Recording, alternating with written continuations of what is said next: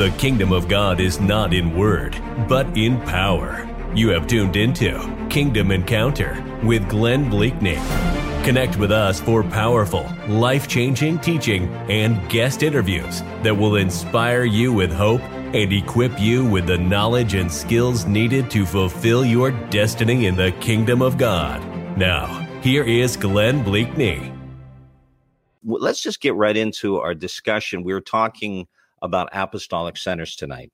And I know in your book, Apostolic Centers, Shifting the Church and Transforming the World is the subtitle. Clearly, were on a journey, and you're not just a philosopher. You actually are a practitioner. You were involved in transitioning a local church into an apostolic center. So why don't you tell us about that? What was that like for you, and how did the Lord put that in your heart? Well, let me first say, Glenn, that it's an honor to speak in what you convene here, because I've been watching you for many years, and you're such a tremendous teacher yourself of the things of the kingdom that all the topics I'm going to bring, I know you teach even better than I. So just maybe for me to come and reinforce what you're already teaching and the people you're gathering.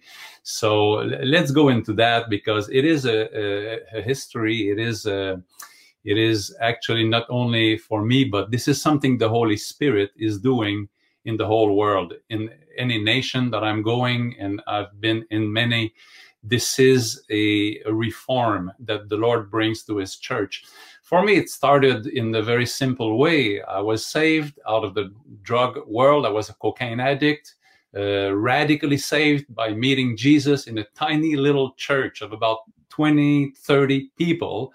That church was so vibrant and anointed, but so small at the same time. And I stayed in that church with my wife. We grew there. We were well pastored, and I greet all the pastors here tonight. We are not against pastors. We are for pastors and for the whole body of Christ, and we love the church. And so we were well pastored, and we grew in that church. I started full-time ministry 1.5 years after I was out of the cocaine world. I was a cocaine dealer. Wow. I became the director of a Christian school. And what happened is 12 years after I was saved, the founding pastors asked me and my wife to take the church, to become the pastors of the church, as they were starting themselves to travel more and more, and they had now a vision that led them that way. So we took the church in 1999. By the way, I'm still in that church. I've never been in another church except for preaching and visiting and building, but I'm still in the same church I was saved. And so I became the pastor in 1999, and then the church started to grow from the faithful nucleus that those founding pastors had put in place. And by the way, those founding pastors are still with us. They're still today on my team, my apostolic team. So it's a family. But the church started to grow, and we were hungry. I was hungry for more. I loved the church. The church was good. It was steadily growing, but I wanted more. I think we all want more. And so what I had in my heart was to look at the book of Acts. So in 2010 and 2011, for 2 years, we studied the book of Acts from Sunday to Sunday. And what I discovered in that book was just revolutionizing my conception of the church. It's in those 2 years that I discovered what I call today apostolic centers and the apostolic churches and the apostolic mandate. And on the tracks of Apostle Paul, I found that there was what I was looking for. So during those 2 years of teaching on the book of Acts every Sunday, we were transformed. We were painting a picture that we started to desire, and we wanted to migrate toward that picture. And so at the end of 2011, I said to the church, I think it was the first Sunday of January or December 31st, I said, we have become an apostolic center. See, I didn't know it would become a term that now would be used.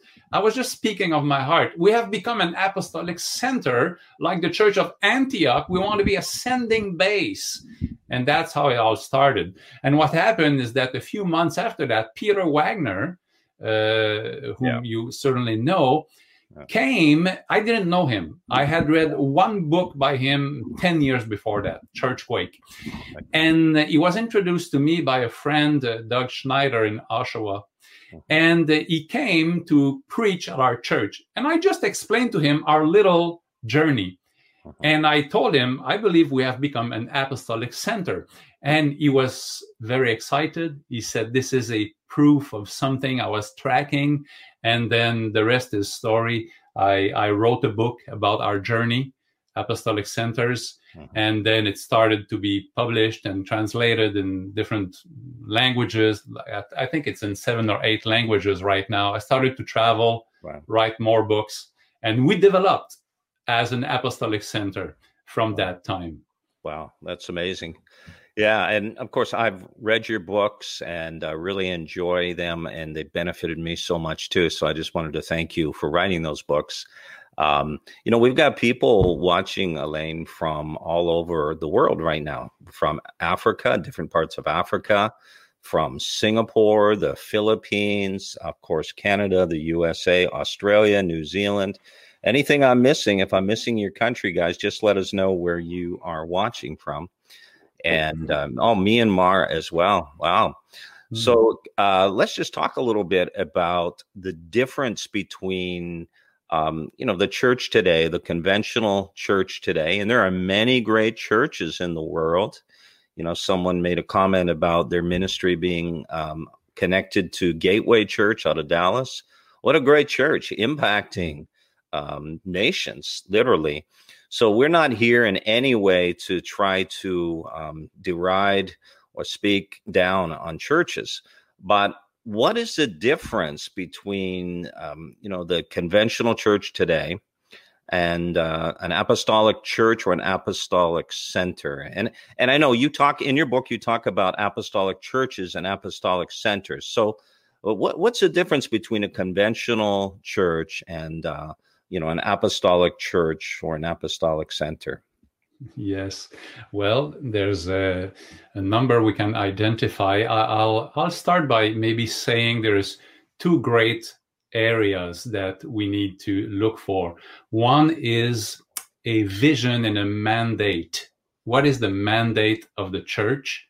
Okay. And then what is the structure of that church to carry that mandate? Mm-hmm. So what we see traditionally, conventionally in most churches is what we call a pastoral mode, which is a good church, very good. This is the church I was born in, and that saved me and kept me.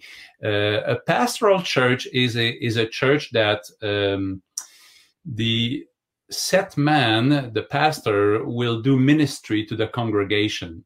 Okay. So if you have a good pastor in place, which is the case, I believe, in most churches, this is a good place to be.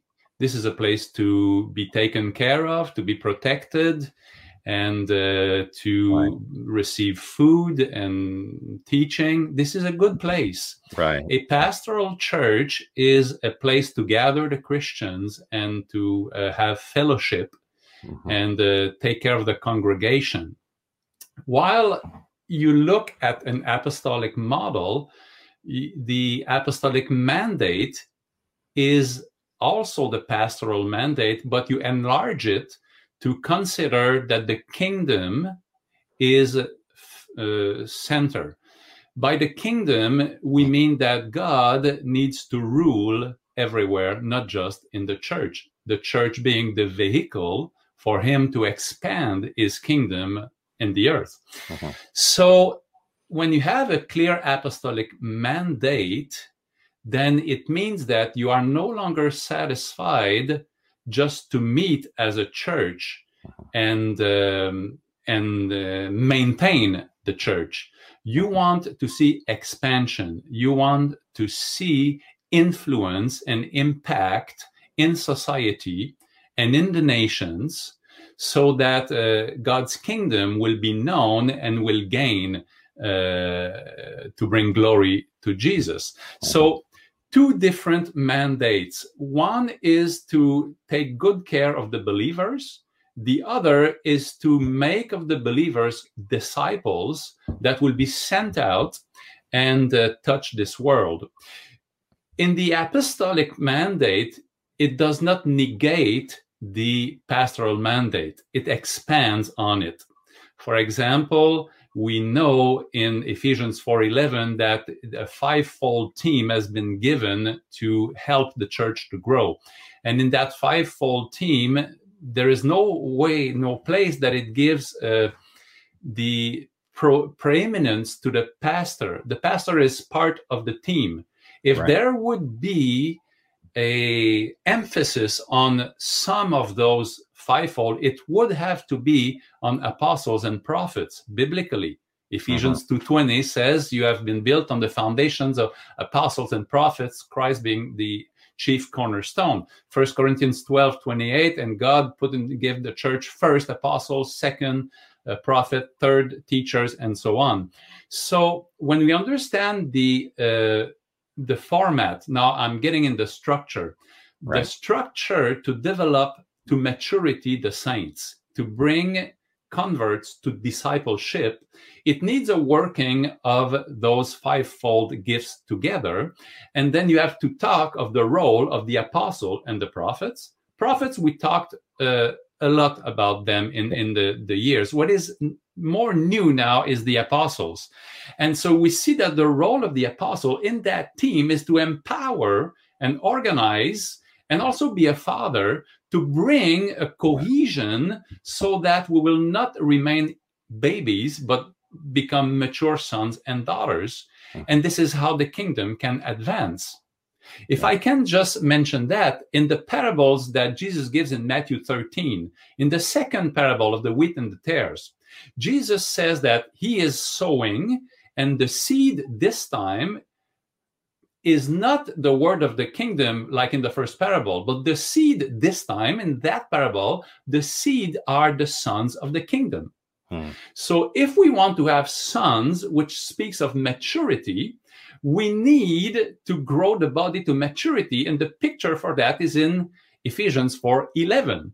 So in an apostolic vision, you will find the influence of an apostle, but also a team around him. So the mandate will be clear to go and influence society for the kingdom of God. And the structure will be an apostolic team working together so that the whole body may grow and develop.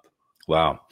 Yeah, that's powerful. Thank you for sharing that. You know, that's something I really believe we've missed in the church. You know, we have different churches that in terms of the vision and the philosophy they have. We have churches that feel, well, if your church has a lot of people, then you must be compromising the truth. And then we have mega churches that are very significant and influential in terms of having a lot of people, and just the very fact that there's all the numbers of people that has clearly an influence. But when we look at the Bible, particularly the book of Acts and the writings of Paul, we see a different paradigm.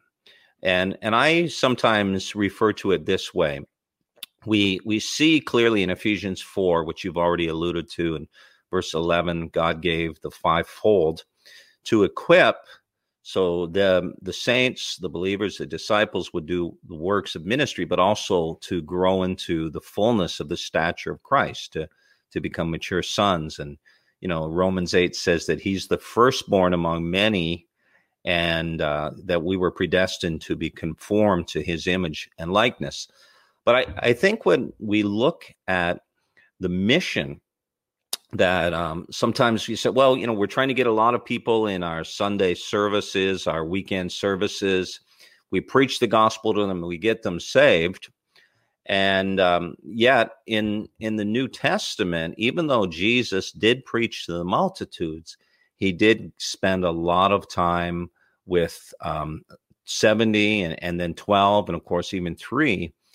And I think the key here in this day in which we live, in this COVID-19 season, where in many places of the world, most places of the world, we're not able to have mass gatherings, is shifting to an apostolic paradigm, which is more about equipping and releasing believers to be the ministers, to go out into the marketplace in the world, all the different spheres of society, to have that impact. So it's like the Lord is using this to recalibrate us back to the original apostolic mission. So when we talk about equipping saints, as Ephesians 4:12 talks about, what does that look like? What is that? What was Paul meaning when he talked about equipping there?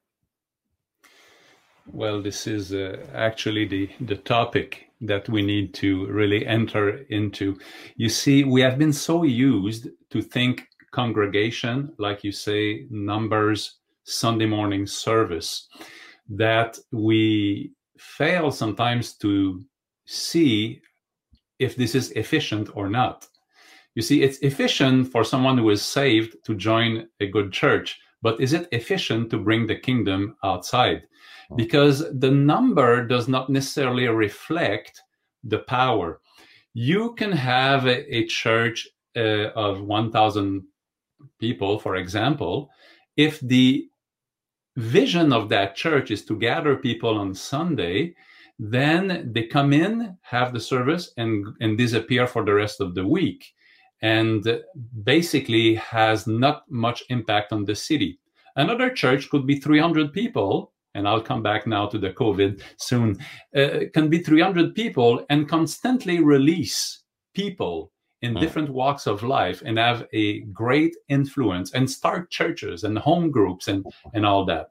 And so, like you said, well, the Lord is alerting us, I believe, in this time of the COVID, because the Lord is always able to use what the enemy does to turn it to his advantage. And he's saying to us, listen, I love my church, but this is time for a new development. Would you consider now that you have been restricted, that the church can still go on? What has been restricted basically is a format, is a Sunday morning format. That's basically it. For the rest, it's open.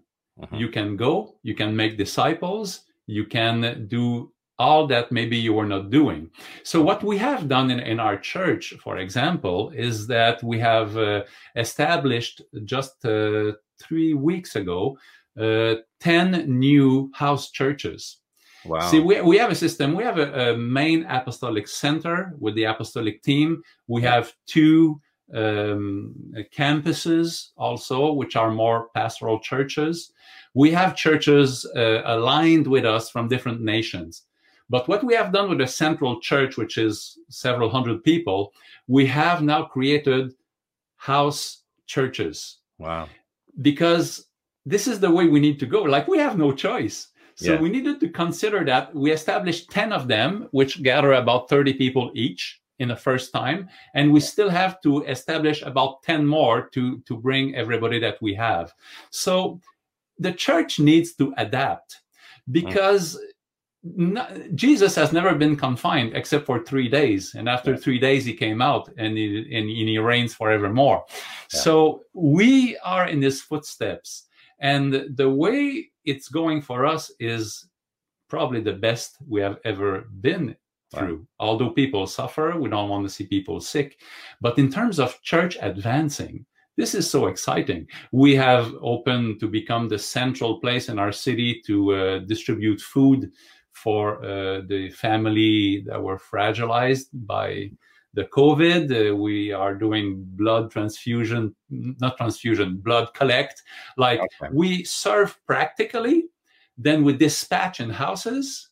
We go on Zoom like everybody. The church is growing. Yeah. So we keep giving and nourishing other nations. This is a good time, really. Wow. Wow. Thank you. Just quickly, let's expand on this a little bit. We have some pastors that struggle to really release people in their church. And Yes. there's a lot of reasons for that. I know that sometimes it's fear. I remember an occasion where a friend of mine was really concerned. He was very fearful about releasing people to minister in his church. He would train them and he would equip them, but he wasn't releasing them. Now, of course, the very word apostolic comes from the Greek apostelos, which has the idea of sending forth or sending out. Like the scripture in John 20:27, when Jesus said, as the Father sent me, so send I you. So as the Father apostellos me, I apostellos you. So Jesus was a master sender. So what would you say to the body of Christ right now about our responsibility to disciple people and ultimately to send people out? Just speak into that, please. This is our great responsibility. It's tied to bringing sons to maturity so that they can be seeds in the harvest, which is the field, which is the world that belongs to Jesus. But we need to be practical about it. You see, we need to see people in our congregation as potential leaders. First of all, the main leader of the church has to have that mindset. Search potential and capacity in everyone that's in front of you, because everyone needs to be developed. Do they show any sign that may look like one of the fivefold ministry? Even if they may not be a set apart apostle or prophet or evangelist, do they have characteristics that make you think about that? And how can you favor that, not only in schools, but in the daily life of the church? So what do we do? For example, for us, we just went through 3 days in his presence about three weeks ago. 3 days in his presence. The numbers were limited. We were on Zoom and limited people on site. 9 opportunities to teach. How many of those spots did I take to teach? I took 0. Wow. Because I want to train others. Okay. No, I do teach on Sundays. Sure. So I had the opportunity to train 9 different people to preach and teach. Awesome. Every occasion I can find, I want them to develop. Then if one session, I provoked the prophetic. So I called people and I, of course, the Lord has to help. And I said, you come here. I pray the Lord will give you a word, speak a word to someone. So I provoke the prophetic, and then you watch it and you see, oh, this one is sensitive, this one. And then I put them in the hands of our main prophet, and they develop them in the prophetic. So we have teacher, we have prophets. Then you try to identify those with an apostolic gift. Apostolic gifts are easy to spot.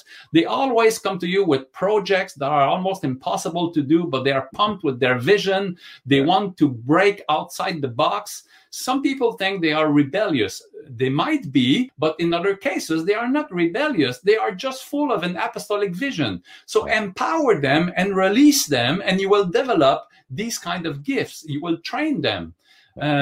Teachers are easy to spot. They always start a conversation by the Bible says. So the people that the Bible says, I say, okay, you're a teacher. I need to find places where you can grow in your teaching gift. Right. Other people are clearly pastoral. They come to you and they're always concerned for somebody. They're always concerned for that couple, for that family. They're always burdened. They might be intercessors too, but the pastoral want to take care of them. See, I'm not very pastoral. If you come to me with your problem, after 5 minutes, I look around and because I think I got it in 5 minutes, and I see that you will need help. And I'm thinking, who can help this good person here? Sure. And what a pastoral person loves that. A pastoral person will say, tell me more about it. Yeah. And how was your dad when you were young? Can we meet another time to talk about it more? When you see people like that, you develop them as pastoral people, not necessarily set apart pastor, but you need a pastoral team. Right. So in our Apostolic Center, the pastoral team is the largest team because the body of Christ needs a lot of good care. So you need a pastoral team. We have an apostolic team. We have a prophetic team. We have a team of teachers. So training people in the daily life, and then encouraging them to use their gift and capacity outside of the local church or the Apostolic Center, because that's the other problem. Everyone wants to serve the Lord inside the structure of the building of the church. But the structure is gone during the pandemic. So you can send them out. Exercise your gift and your heart where you work with your neighbors. Like, I'll tell you something. During the pandemic, we told people, put a sign and say, Jesus, you're welcome in this house. Put that outside of your house. So neighbors will know that your house is not confined to Jesus. And then one of them went in front of her block. It's a 3 or 4 stories apartment block. And she had the neighbors come out on the balcony. Wow. And she was on the sidewalk. She was doing dances, like Zoom dances, exercise. And then she preached the gospel and had them sing gospel songs. So the people had nothing to do. They're confined in their little boxes, apartments. So it's all film. There's no limit to what you can do. When you have vision, when you know you are to impact the world and not just keep people together, but to send them out, people are very creative. Yeah, that's great. And let's just delve into that a little deeper. The apostolic mission and mandate.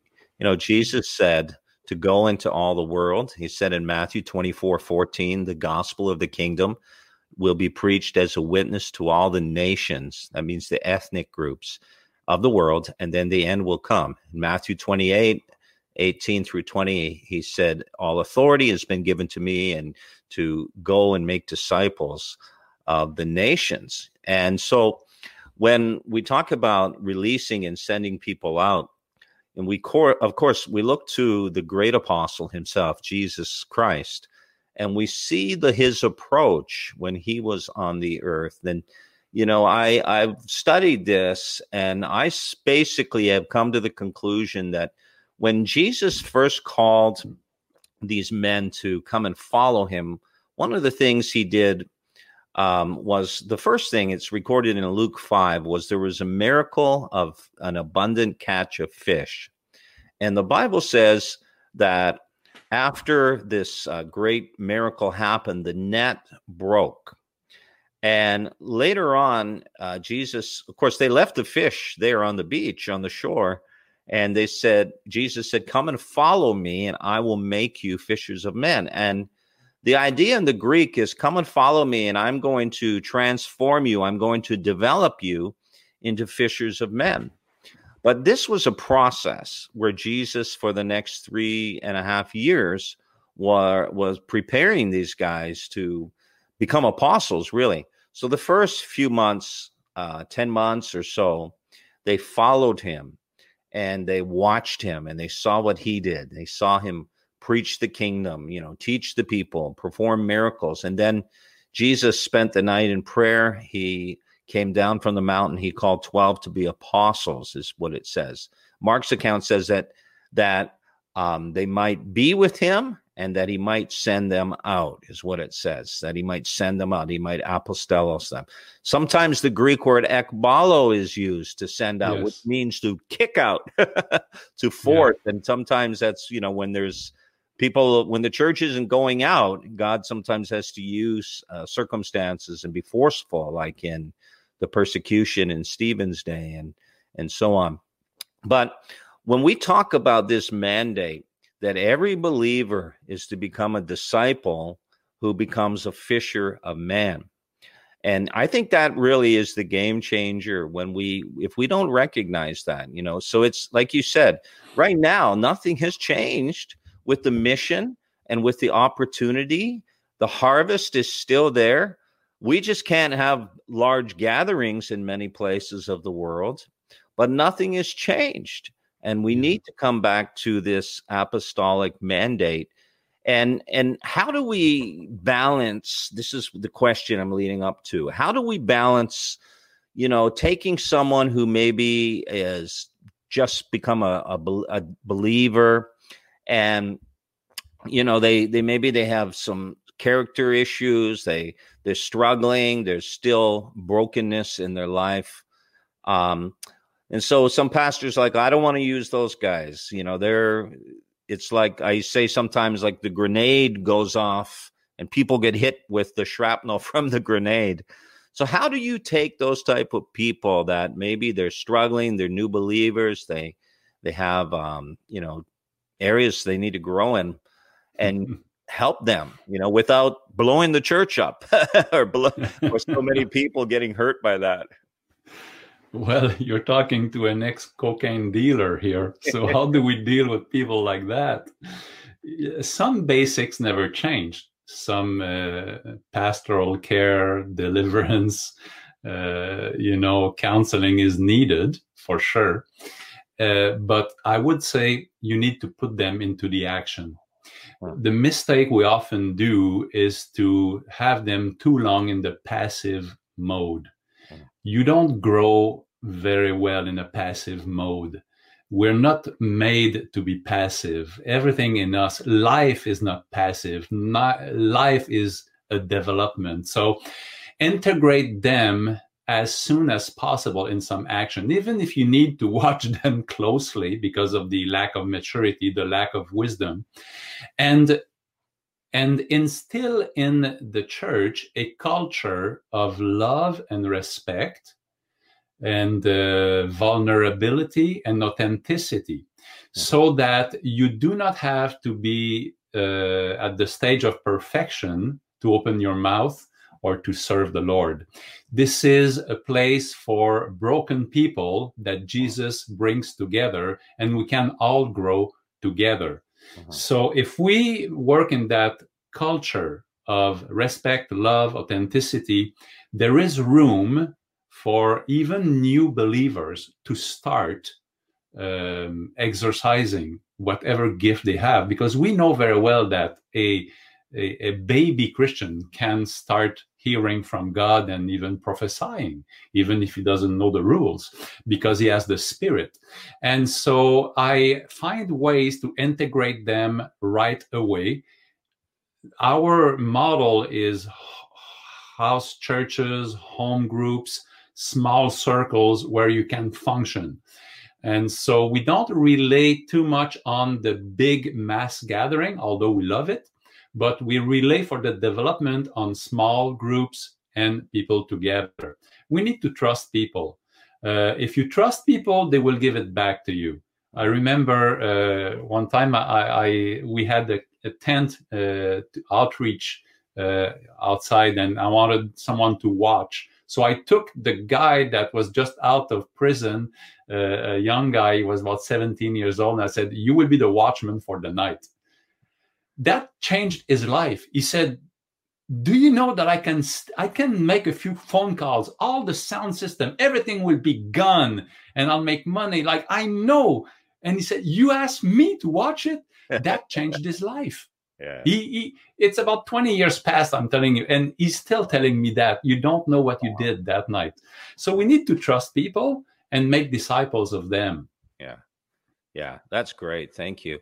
And when we talk about making disciples, really the Great Commission, particularly in Matthew 28:19, the commandment there in the Greek language is to make disciples. And we do it by going, by baptizing, and by teaching them. That's what the original language is conveying. Let's talk about the Apostle Paul's approach for church planting right now, or making disciples. When we read the book of Acts, we see, we talk about his 3 missionary journeys. And I prefer the term apostolic missions, but that terminology. But Paul and Barnabas initially were sent out from Antioch. They had been there. They had been, ministering. That says there were teachers, the prophets and teachers in the church. The Holy Spirit speaks and says, separate Saul and Barnabas to the work I've called them to do. They laid hands on them, and then the Bible says they sent them out, and they were sent out by the Holy Spirit. They were apostolate, or by the Holy Spirit. So Paul goes out with Barnabas. He begins preaching in these different places. And then what happens later on, and you allude to this when you talk about apostolic networks in your book, he appoints what they call overseers or elders, depending on the term. But when we see, though, that they didn't really stay a long time, but the apostles established the church, then they appointed elders. But conversely, we really don't see in the New Testament pastors starting churches, do we? No, we don't see them at all. I'll tell you my take on that. You see, the pattern is quite simple. If we follow the tracks of Paul, what do we have? The Holy Spirit chooses somebody. Then that somebody is sent on a mission. Then what we see very quickly is a team forming. At first, it was just Paul and Barnabas and Mark. And then what do we see? This team is growing. Now we follow Paul and his team. His team becomes bigger and bigger. Everywhere he goes, he establishes communities of believers. Let's call them like that, communities of believers. It's quite sure that the first churches we read in his first and second trips were probably churches of like 12, 15 people, 20 people, maybe even 8 people. There was very, very small churches and he put someone in charge. That's all it means when it's an elder and an overseer. He said, listen, you look to me like you're the best to take care of those guys. So, just stay in what I taught and we'll keep in touch. So he established those small communities of believers and he went along like that. And what we see is that those first churches, local churches, started to be established everywhere. But in some specific places like Ephesus or Corinth, Paul stayed much longer, because in other places he would stay just a few days or a few weeks. But in Ephesus, he stayed for 2 years, and in Corinth, 1.5 years, if I'm not mistaken. And in those places, he brought the church to another level. And that's what I call an apostolic center. So what do we have in those cases? We have a residing apostle with an apostolic team residing, and they develop the church in number and in capacity to train. And these become centers, resource centers for all the little churches that are scattered everywhere. Because in the little churches that have been established, they might not have the luxury to have the fivefold gift right away. They are just a small number. It's a beginning of a church. And not all churches have the fivefold ministers in them. But a place like Ephesus can send out teams and resources that are lacking in other places. So the picture comes complete now. We have a number of local or pastoral churches, and I would call them apostolic churches. Why? Because they are churches, and they are aligned with an apostle and his team, and in contact, most probably, with an apostolic center. And so there is a network that has been developed. And so apostolic centers in the main cities, resourcing those apostolic churches, and we say they're apostolic because they are fed by the apostolic vision. Even if they are not led by an apostle themselves, they are led by a pastor or an elder. And so that's the picture that we come to today. Many, at least that's what I see, many churches are realizing that they need an apostolic alignment, because what happened after a few hundred years of that, Constantine came and smothered those churches, and they lost vision, and they became only pastoral without a vision for the kingdom in many cases. So just Christians staying together, maintaining what they had, which we see up to today. But there is a desire to come back to a fuller vision of the kingdom and to be in alignment with an apostolic vision or an apostolic team or an apostolic center. And so in other churches, the pastors discover that, after all, I'm not a true pastor. I'm more like an apostle, except we never used those terms. But in the fabric of who he is, he discovers I'm much more like an apostle. Or another would say, I'm much more like a prophet. Another, I'm much more like an evangelist. Churches are led by all kinds of ministries. We call them all pastors, which is not biblical. They're not pastors. We just traditionally, we call everybody pastor. Yeah. But now people discover who they really are.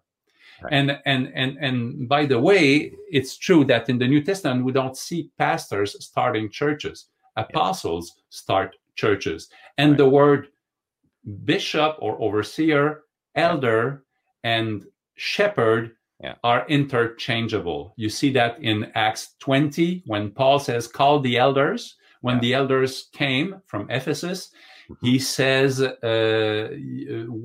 the flock that the Lord made you overseers over, be good shepherd of them. So they are elders, bishops, pastors. That's really what a pastor is. So he's watching the flock.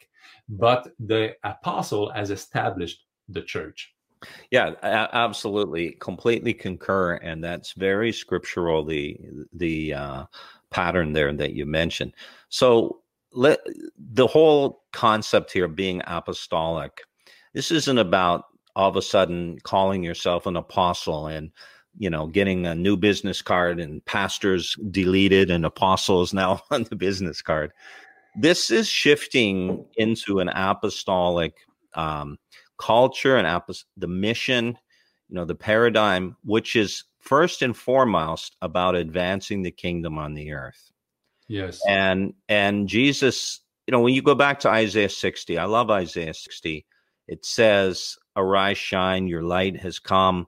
The glory of the Lord is risen upon you. Then verse 2 says, for behold, darkness shall cover the earth, and deep darkness the people, but the Lord will arise over you, and his glory will be seen upon you. So we see this conflict.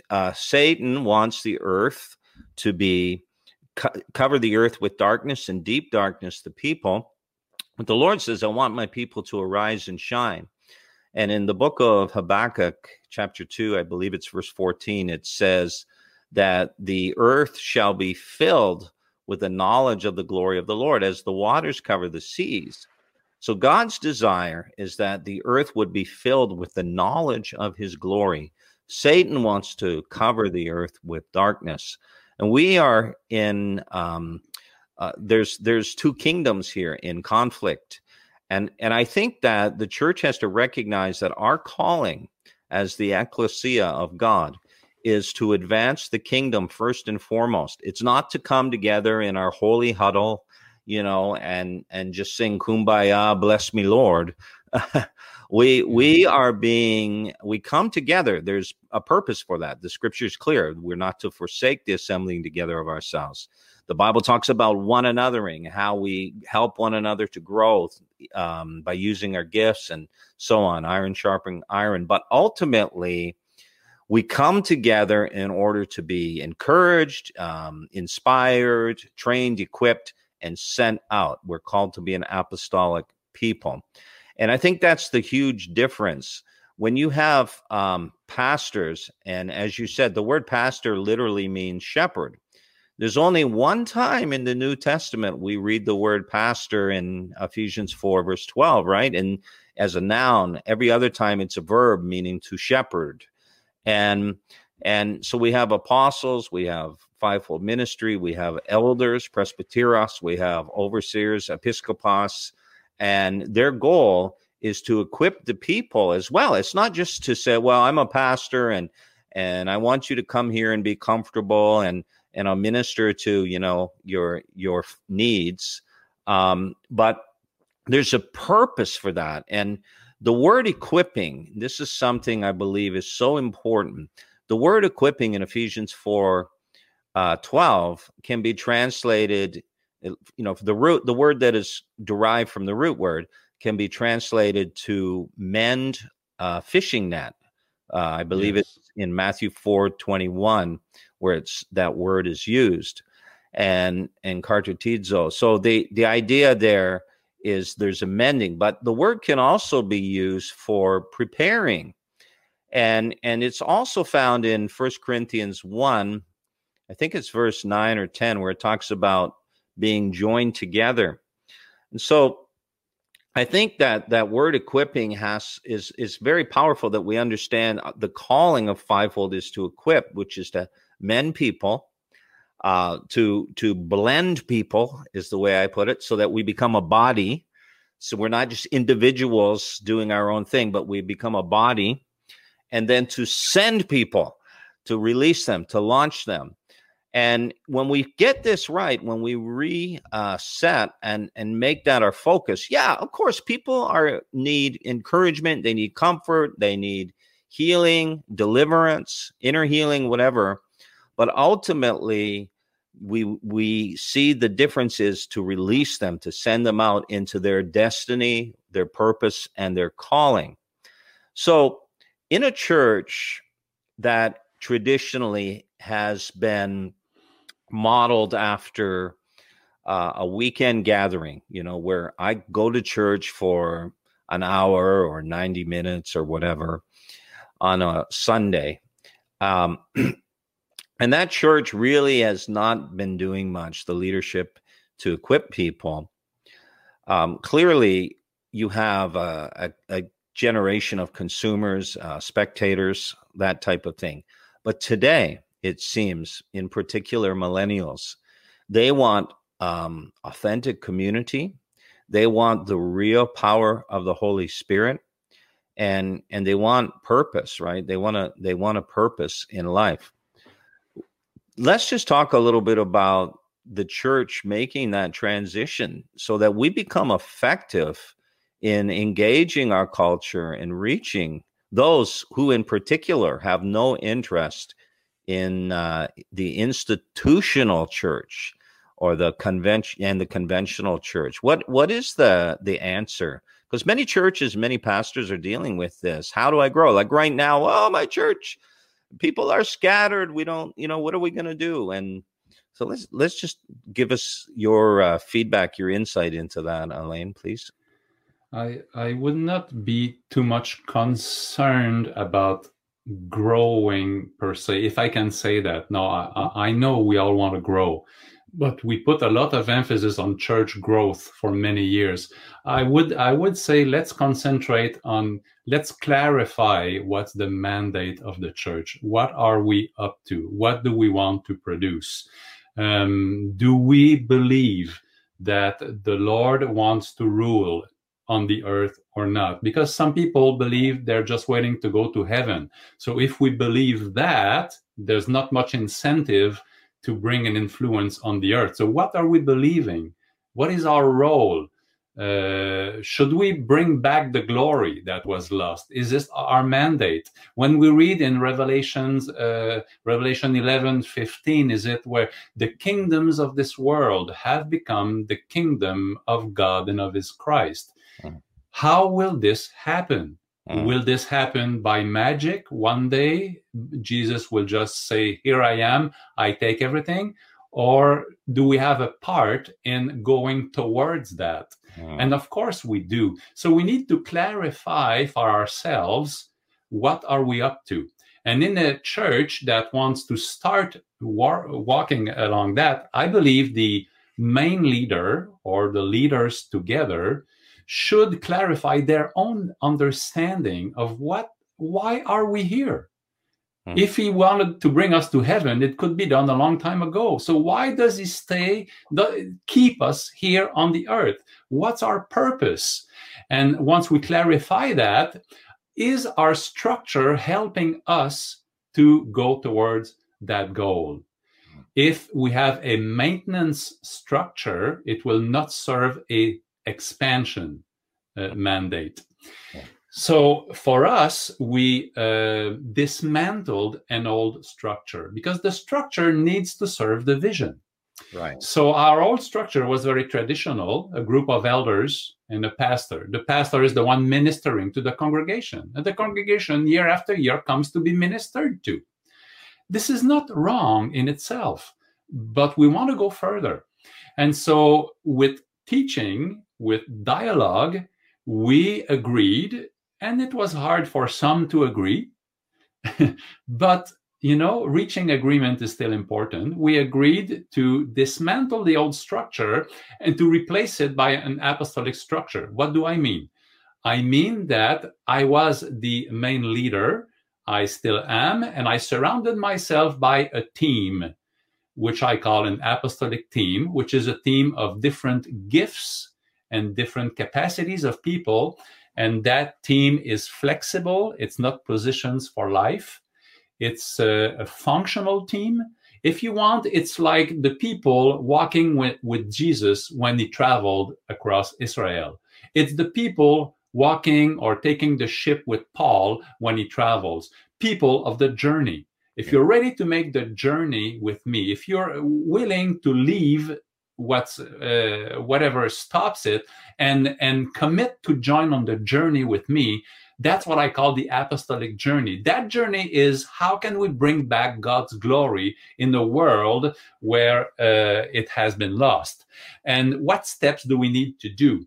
And how can we have an entrance in the 7 mountains of society to bring the influence of the gospel there? So if we will work together, if we will plan together, we will be able to advance. Mm-hmm. And so that's been my life for the last few years. I'll tell you, there's places with great encouragement. Taiwan, for example, I've been working with them for a while and with Chuck Pierce. And they have, recently I was on Zoom again, they have established 7 apostolic cities.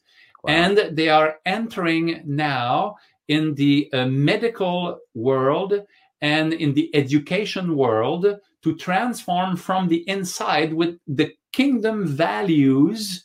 And they bring such a resource to the government in secular society that this is an infiltration of the kingdom of God going inside of society. Why do they do that? They do that because they have the right vision of the mandate of the church. Yeah. See, if your vision of the mandate is that we need to huddle together until Jesus comes back, then this is what you're going to do. You see, you will follow your vision and you will reach what you aim. Right. If your vision is how can we transform society? How can we bring the kingdoms to Jesus? Because in Revelation, when it says the kingdom become the kingdom of God, his plan is not to destroy the kingdoms of this world. His plan is to take them and rule over them because he is the king.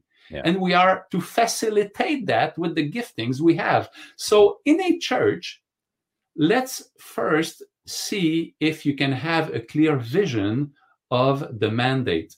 You may need some help. You may need apostolic people to teach alongside you, to counsel you, to father you, if I can say. You may need to work more closely with Glenn.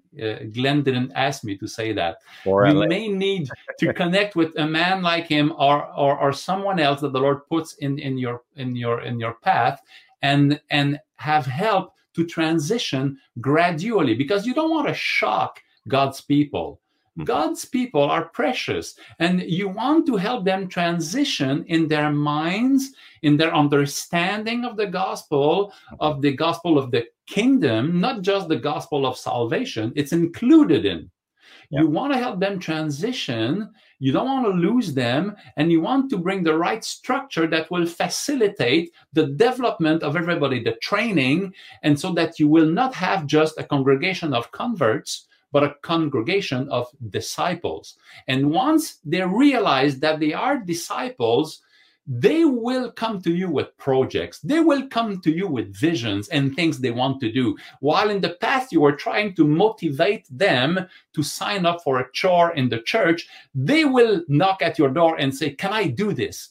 Can I venture there? Because vision will be released inside the body. That's what we have been experiencing in our Apostolic Center. I could tell you stories and stories that we have done in nations, up to building a 13-kilometer road in the mountains of Haiti to connect the population to the road system and to running water and to electricity and to medical care. Because an apostolic church does not only do Sunday morning meetings, it also builds roads in the mountains and builds stuff and motivates people and is a nightmare for the devil, I'll tell you.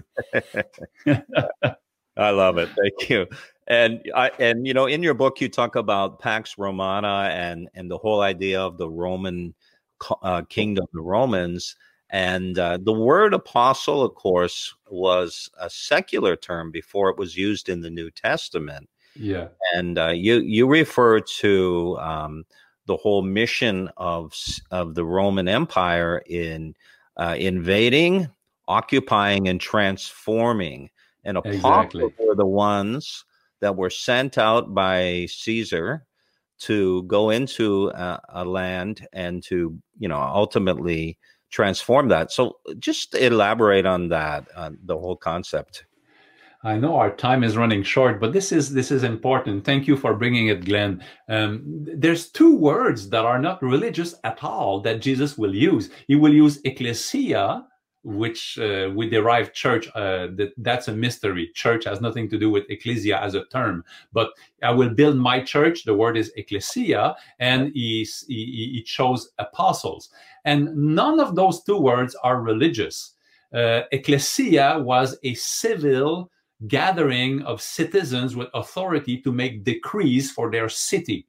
That's what we are when we gather, you see. When Jesus said, I will build my ecclesia, I will build that structure that has authority to make decrees on the earth. And apostles were those, like you said, sent by the emperor to take new territory. And that conquest would be done in three stages: invade, occupy, and transform. Why transform? Because if you transform it, it will never come back to what it was. So you invade it, we understand that. Christians sometimes are poor at the second step. We need to occupy what you have invaded. Every inch you win, every inch you need to keep. You need to occupy if you don't want to lose it. If you don't want to lose it, transform it with the atmosphere of heaven. So they would occupy the land, and when would transform the road system, the hygiene rules. They will build baths, running water. They change the laws. They change what we call the culture of the lands they had conquered. And so those cultures became Romanized, from barbarian to Romanized. So they will never come back to what was. And so that's our mission. Jesus came from heaven, our great apostle, to come and invade. He launched a conquest operation on the earth, invade the earth, built a team around him, sent us as he was sent. As my Father sent me, I send you. As my Father apostoled, he made of me an apostle. I make of all of you apostles, not maybe individual apostles, but we have an apostolic nature as a church. So you go invade, occupy what you gain, and transform it. Transform it from sin to righteousness. Transform it from darkness to light. Transform it from the kingdom of the devil to the kingdom of God. So then when Jesus comes, he rules on all those kingdoms. And I'm not saying that we have to have done all that before he comes, but we need to work towards that until he comes. Amen? Amen. And so we invade, occupy, and transform. And that's the whole notion of my last book, the territorial gains. You see, we need to gain new territories for expansion. We cannot just stay in our little corner and be happy with our building. We need to think city. We need to think nations. We need to take governments. We need to take schools. And so forth, so that the kingdom comes everywhere. We need reformers in education. We need godly politicians. We need all that. We need scientists. So we don't need only Bible schools. Yes. We need professional schools of the kingdom. We need to train lawyers. We need to train scientists. We need to train people of the kingdom that will live and impact this world. That's the apostolic mandate. So from the local church, We cannot do all of that in one church, but we can do a part of it. Every church can and have an impact. Thanks for tuning in to Kingdom Encounter with Glenn Bleakney. To learn more about us, including how to connect to our Kingdom community, please visit our website, awakenations.org. Again, that website address is awakenations.org. El todo sea por un beso deal. Ya soñabas con llegar a McDonald's, ordenar tus McNuggets y tu Big Mac de siempre. Con extra pepinillos, extra salsa especial, extra cebolla, porque tú eres así, extra. Pero luego recuerdas que estás en una cuarta cita y quizá ordenar cebollas extra no sea la mejor movida. Hay un meal para cada cita en McDonald's. Ordena por anticipado por el app de McDonald's y llévate 2 de tus favoritos, como McNuggets de 10 piezas y una Big Mac por solo $6. Precios y participación pueden variar. Producto individual a precio regular.